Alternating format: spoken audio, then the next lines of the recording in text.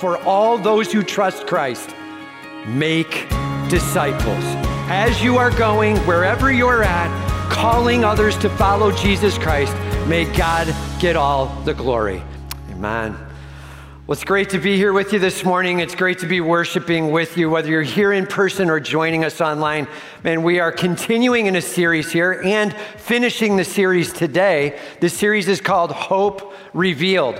Hope Revealed. And yes, we have so much hope in Jesus Christ, right? Hope in all that he has done for us, that he died for us, that he rose again for us, that he will be coming again. He is king over all. Hope in Jesus Christ. Yes, hope in all that he's done, but we're actually looking at hope in all that he has said as well.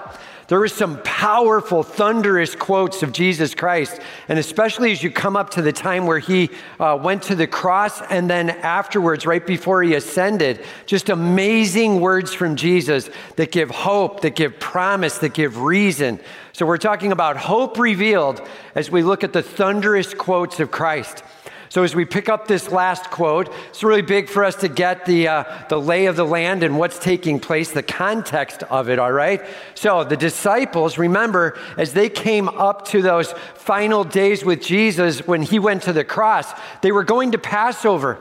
They were excited about the fact that Christ might become kind of revealed as the Messiah right then and there. There was hope, there was celebration, there were people that were crying out, Hosanna! Blessed be the one who comes in the name of the Lord. Hosanna, as they celebrated this one that potentially could be Messiah. And then within just a few short days, so many things had transitioned. Christ was being taken to the cross. There were people who had turned against, and they were crying out, crucify him. In fact, some of them also being the same ones who had cried out, Hosanna. And this huge change, Christ went to the cross, and as he went to the cross and he breathed his last, and he cried out, it is finished. Jesus Christ paying a penalty we could never pay. He died on the cross. The disciples were devastated over the next 2 days as they were trying to process what has even taken place, what's going on. All of a sudden, Sunday morning, the women come running back in and they're like, I'm just telling you, the tomb was open. Angels were there. They're telling us he is risen. He's alive. There is life in him. There were disciples on the road to Emmaus who met Jesus. Jesus is sharing with them the truth of Scripture, that these things were necessary for the Son to die and struggle. And all of a sudden he then opens their eyes and they see him risen, alive, Messiah. The disciples are fired up. They get back together. All of a sudden, Jesus shows up with the disciples. He's like, see my hands, see my feet. And then he disappears from that moment. It was an amazing stirring up. Jesus then gives a message to the ladies. He's like, tell the disciples, I'll see them in Galilee. I'll meet them there in Galilee. And Jesus was gone. Now, the women went to tell that statement, and just so you know, that's no small statement. Like from Jerusalem to Galilee was about 80 miles. 80 miles on foot. So however you want to figure yourself walking, say you're walking 3 or even maybe you're pushing it 4 miles an hour, right? And so maybe you walk 8 hours a day. You get like 30 miles in. You still have 50 to go. That is a long journey back up north to Galilee. So the disciples are prepping and taking off on this 80-mile journey to be obedient to Christ. And meanwhile, there are those back at home who have seen the tomb opened, who had seen the angels along with the women, and that's where we pick the story up. So turn with me, if you will, to Matthew chapter 28, starting in verse 11. Matthew 28, starting in verse 11. Point number 1 is choose to believe in Jesus rather than the world and its lies. Choose to believe in Jesus rather than the world and its lies. As we get started in Matthew 28, verse 11, it says, while they were going, behold, some of the guard went into the city and told the chief priests all that had taken place. It says, while they were going, while the disciples were going, it's in the ongoing ing form as they were headed up to Galilee, because it was a long, long, long way. As they were going and going and going. While they were going to Galilee, it says, behold. And when we see the word behold, we say, right, check it out. Like God is doing a huge work. And in fact, in this moment, now there are people standing against God's work. He's like, check it out. Some of the guard went into the city and told the chief priests all that had taken place. Told the chief priests how much of what had taken place? All. Don't miss that. Remember, the guards were standing there. The guards were watching over the tomb. Why? Well, because the chief priests had heard Jesus say, back in chapter 27, it's quoted, they said, you know what? He said that he might rise again on the third day.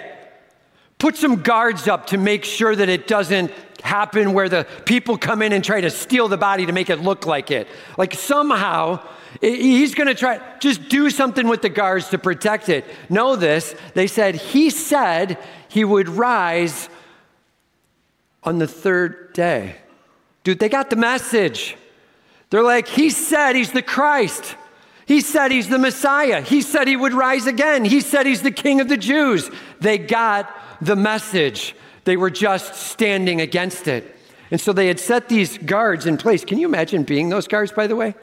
These guys are tough military guys, right? I mean, they're wearing their shields and whatever else they've got with them. And as they're coming back in, they're having to give the message of what they saw.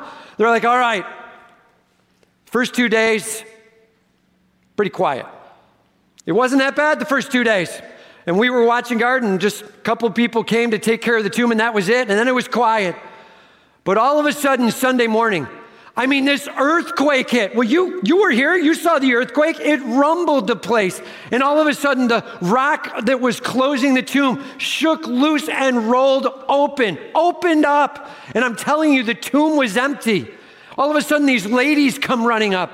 And they're like, we're trying to put down the incense and we want to be here with, and boom, there were angels right there with us. And the angels are like, he is alive. He is risen from the dead. I'm telling you, the angels told him. We were like shaking in our boots from them. Scripture literally said when the guards saw the angels shaking and trembling for what they were seeing and hearing, shocked with it. And they walk in and they're telling the chief priest, I'm just telling you, the angel said he's alive. And then boom, they were gone. Ladies took off to go talk to the disciples. That's our story. That's what happened as they walked in to tell the chief priests. It says, and when they assembled with the elders and taken counsel, they gave a sufficient sum of money to the soldiers. When the chief priests met with the elders to talk about what to do, they came up with this plan. Let's bribe them.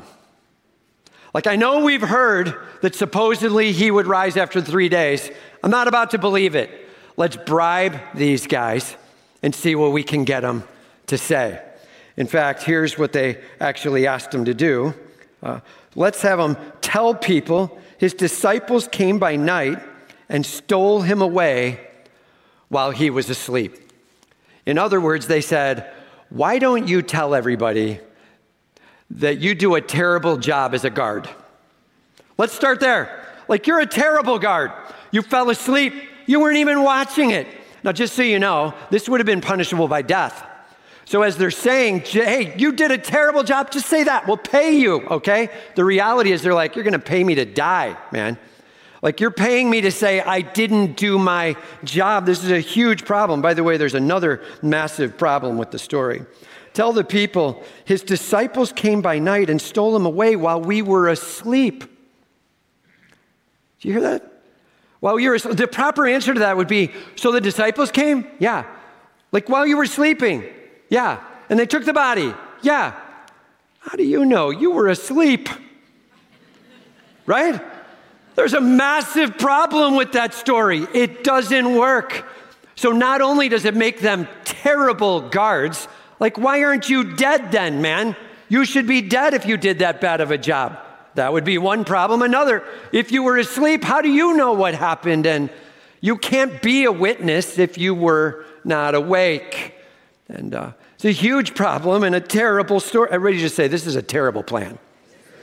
Right? But somehow, I got to explain it away. Otherwise, if he is risen, if there is power, then I have to believe. And so they came face to face with reality and turned another direction. It says, and if this comes to the governor's ears, we will satisfy him and keep you out of trouble. In other words, we'll bribe them too. We'll get them good with it somehow. We're going to let them know that don't worry about it. We got to just here's a little bit of appreciation. And can you manage they're going down the path of bribing and lying. So as I was thinking through it this week, I just wrote these words. When your plans include lying and bribing, you can be sure God is not smiling, right? When you're going lying and bribing, why in the world? These are supposed to be men of God leading the nation of Israel.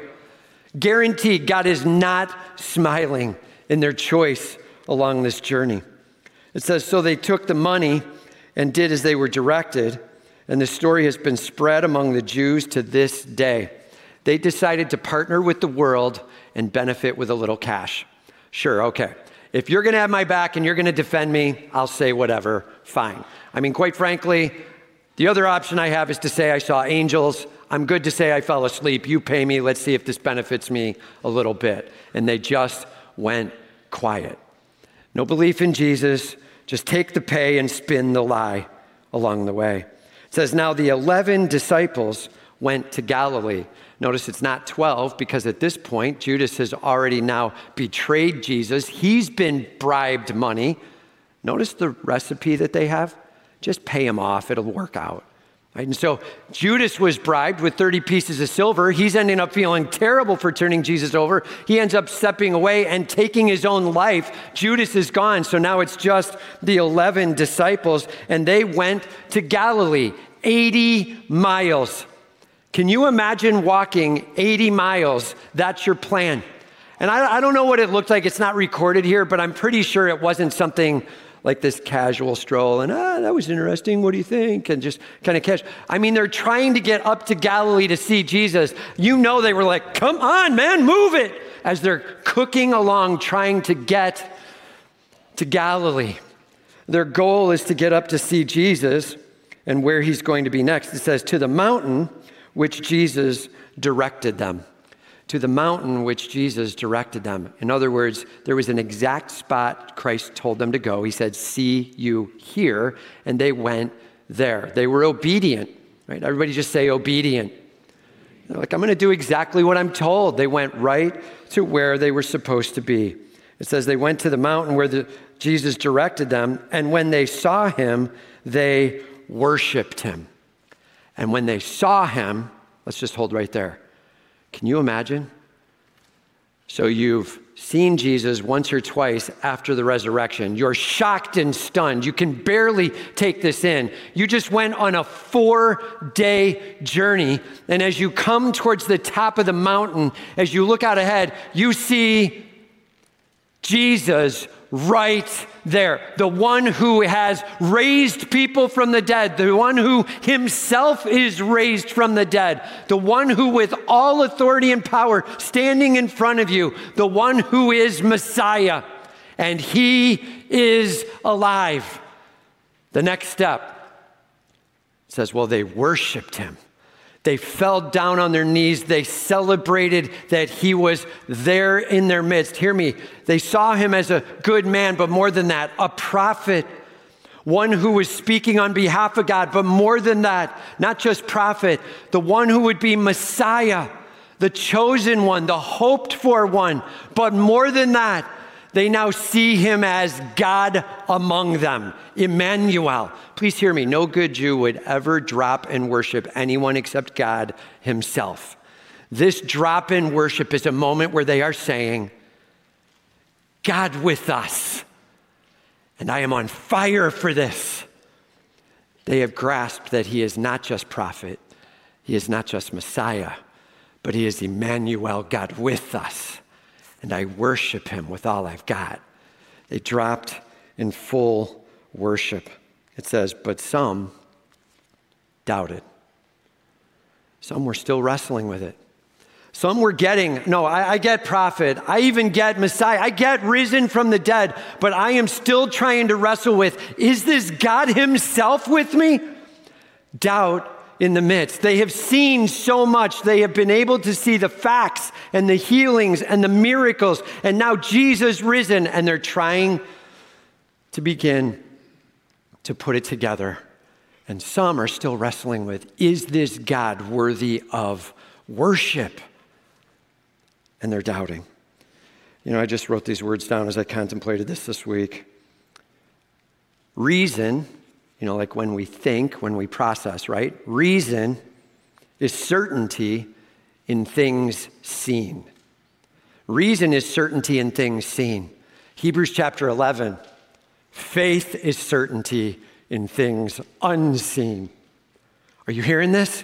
Reason is certainty in things seen. Faith is certainty in things unseen. So I just wrote this. Step wisely and worshipfully from reason to faith. Step wisely and worshipfully from reason to faith. There are things you see of God moving in your life. There are things you know of realities of him. Reason. Now begin to take that worshipful step where you now entrust to him the unseen. Faith. Moving from reason to faith is a massive worship call. And some dropped to their knees ready to go.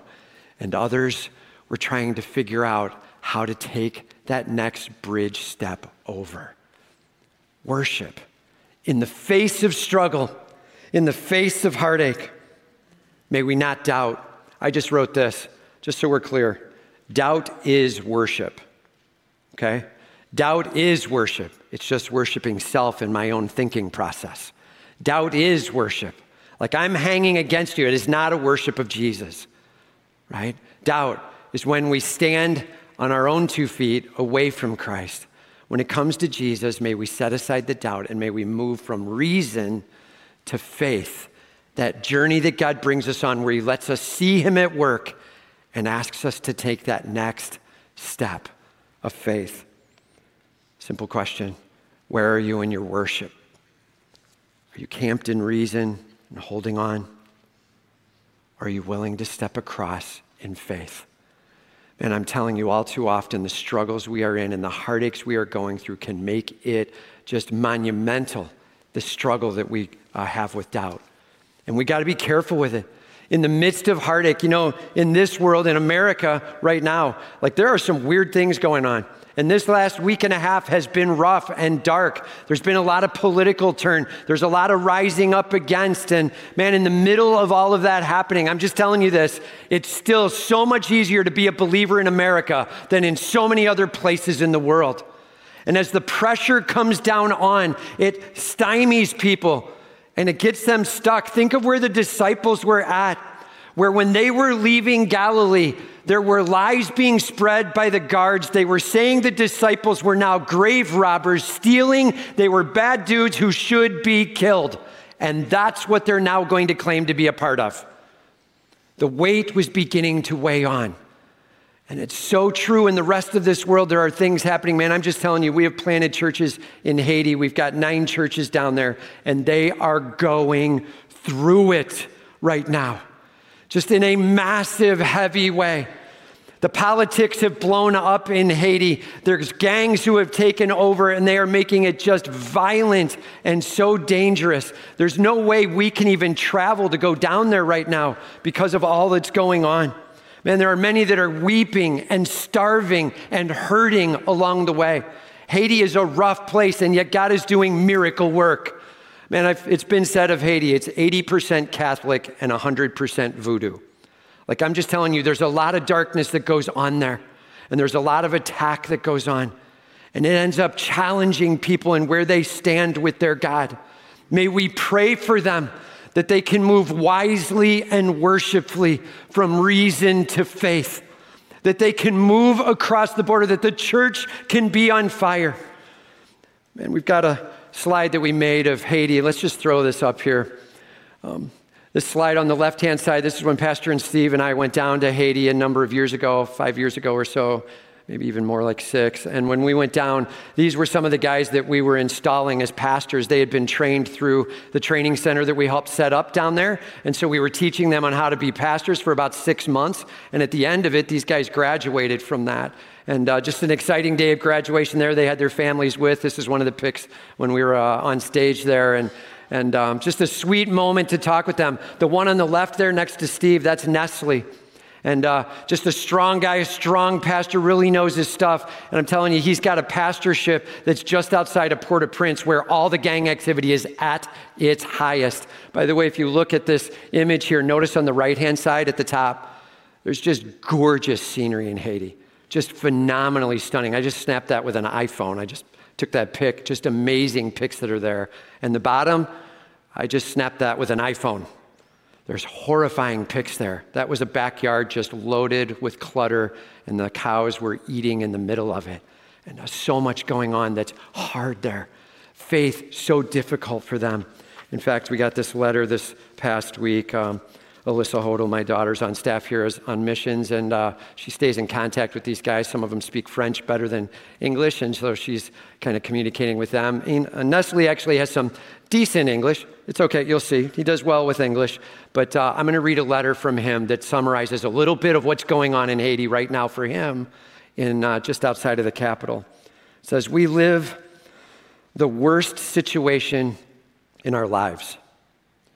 Since 1 week ago, we can't leave our houses. Gangs fight for control of the area. Some of us have already left the zone, but now it is more difficult for us because gangsters control all the roads to leave, and they are so violent that all the people who are in this situation die. Thank God we don't have any members of our church yet who have died, but some have left their houses without any destination. Some sleep with children without food and water under the moon. Please pray that God would move, that we could leave the trouble zone and get to a safer place. Also, please pray that He protect our houses and structures, that He would provide food and water, especially for those who have babies and children with them." This is life in Haiti right now. And they are in a journey of heartache. And much like the disciples who were in the middle of life-threatening situation, the call is, are you ready to move from reason to faith? May we pray for them and long for them. Are you willing to pray for Haiti this week, for Pastor Nestle, right in the middle of it? Nestle, just think candy bar, okay? Pastor Nestle, be praying for them, thunder on their behalf. May God move in huge ways. May He protect, may He reveal, may He provide, may He make it obvious what steps should be taken from reason into faith with God Himself. And may we thunder for Haiti. Would you join me in that this week as we pray? And we're going to pray at the end of the service for Haiti as well. But man, may God get all the glory as we give Him full charge. And all of God's people said. So simple question, how are you doing in your worship? Are there circumstances washing on your shore that are distracting you, pulling you back, maybe even drawing you to the position of doubt? Lord God, may we see You as You are and worship You for all You're worth. And all of God's people said. Point number 2. As you grow in Jesus, call others to do the same along with you. As you grow in Jesus, call others to do the same along with you. It says, and Jesus said to them, all authority in heaven and on earth has been given to me. All authority. How much authority? Don't miss that. All authority. It's not all authority in this area. Everybody say not that. It's not all authority just here on earth. Everybody say not that. It's all authority, heaven and earth. All authority. He is King of Kings. Why is He saying this? because people are bowing down right in front of him and worshiping, and others are going, I'm not sure this is God himself. And here's what he's saying. All authority is mine. I am King of Kings. Here's another way to say it.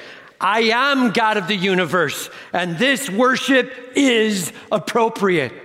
This one is bowing down rightly before me. I'm in charge of it all. All authority is mine.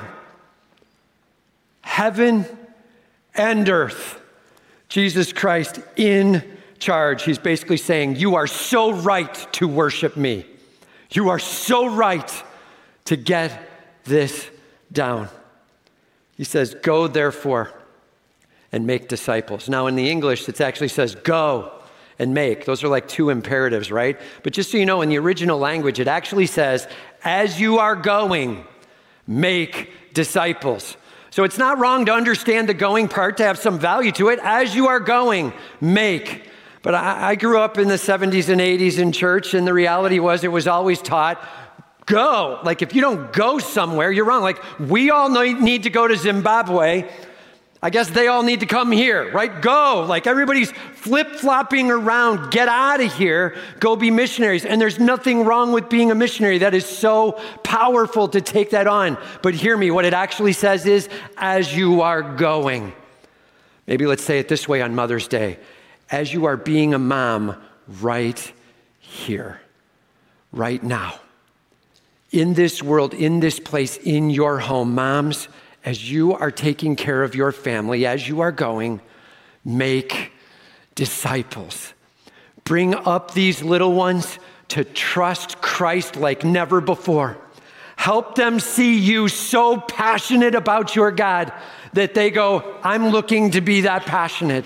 Call them across to worship Jesus Christ. Make little disciples. As you're raising up those in your home. Moms, huge privilege for you to be going after. May we call our families to trust in Jesus. Ready? And all of God's women said, man, there's a huge call out. As we go after Mother's Day, no bigger call than make disciples. Dads, partnering in the home, making sure you protect your wife, you love your wife, you care for your wife, the two of you together model what it is to follow Christ. Discipleship must be first and foremost thundering forth in our homes. And all of God's people said.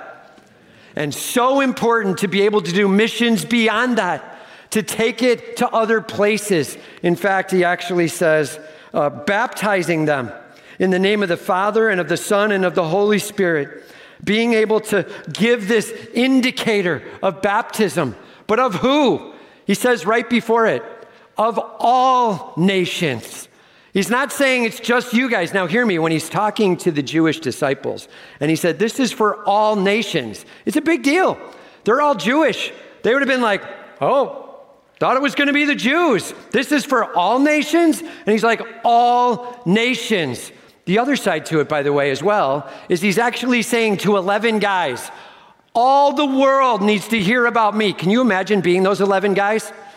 As he says, all the nations, and you're like, that's not a lot of people right here. Like, what's going to happen? He's like, hang on, I have a plan. Everybody just say, God has a plan.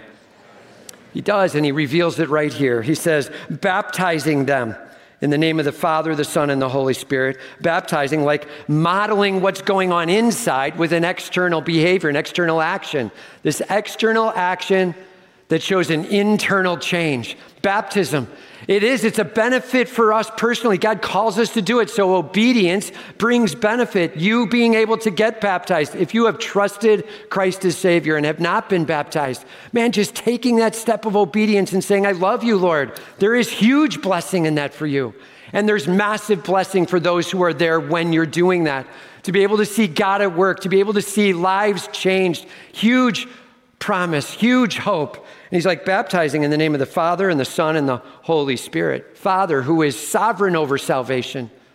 Son, who is the sacrifice in salvation.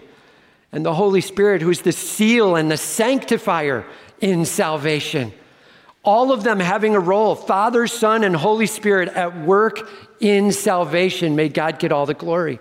He's like, yeah, baptizing. Have you ever wondered why we do baptisms on Sunday mornings when we do them? That's why. It's because we're making it a part of exactly what he's called us to be. He says, teaching them to observe all that I have commanded you. Teaching them to observe all. To observe how much? To observe all that Jesus says. Jesus did say, get baptized, at least obeying that, right? And then beyond it, all that he has taught. Jesus said in John 15, if you love me, you will obey me. And it's a huge call out that we can go after celebrating him. That's a big part of the church. As we make disciples, we are teaching them to understand who Jesus is and to follow and obey him. We are teaching them to model after Christ and love him with all they've got. It says, and behold. And when we see the word behold, we say, right, check it out. And behold, it says, I am with you always to the end of the age. He's like, look, I'm not asking you to change the world by yourselves. I didn't just give you a command to go off, you 11, right? Where he's like, okay, here's the plan. I need you 11 to go affect the entire universe. Good luck. Like, that's not what he said. He's like, I am with you always to the end of the age. You are not alone. In whatever you're doing for disciple making, you are not alone. Moms, please hear me. You are not alone. Your God loves you. Your God's pouring into your life, and he'll bring a patience and an understanding. He will bring life change in ways you cannot imagine. Lean upon Jesus Christ.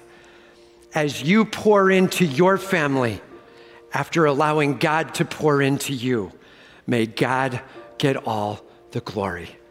The battle cry that he gives us, the number one call out for all those who trust Christ, make disciples. As you are going, wherever you're at, calling others to follow Jesus Christ, may God get all the glory. And all of God's people said, may we believe, and may we have faith, and may we call others to the same. May God truly be celebrated. That's the battle cry. And moms, you are on the cutting edge. We love you with the privilege and opportunity you have, and Jesus is right there with you. Let's pray.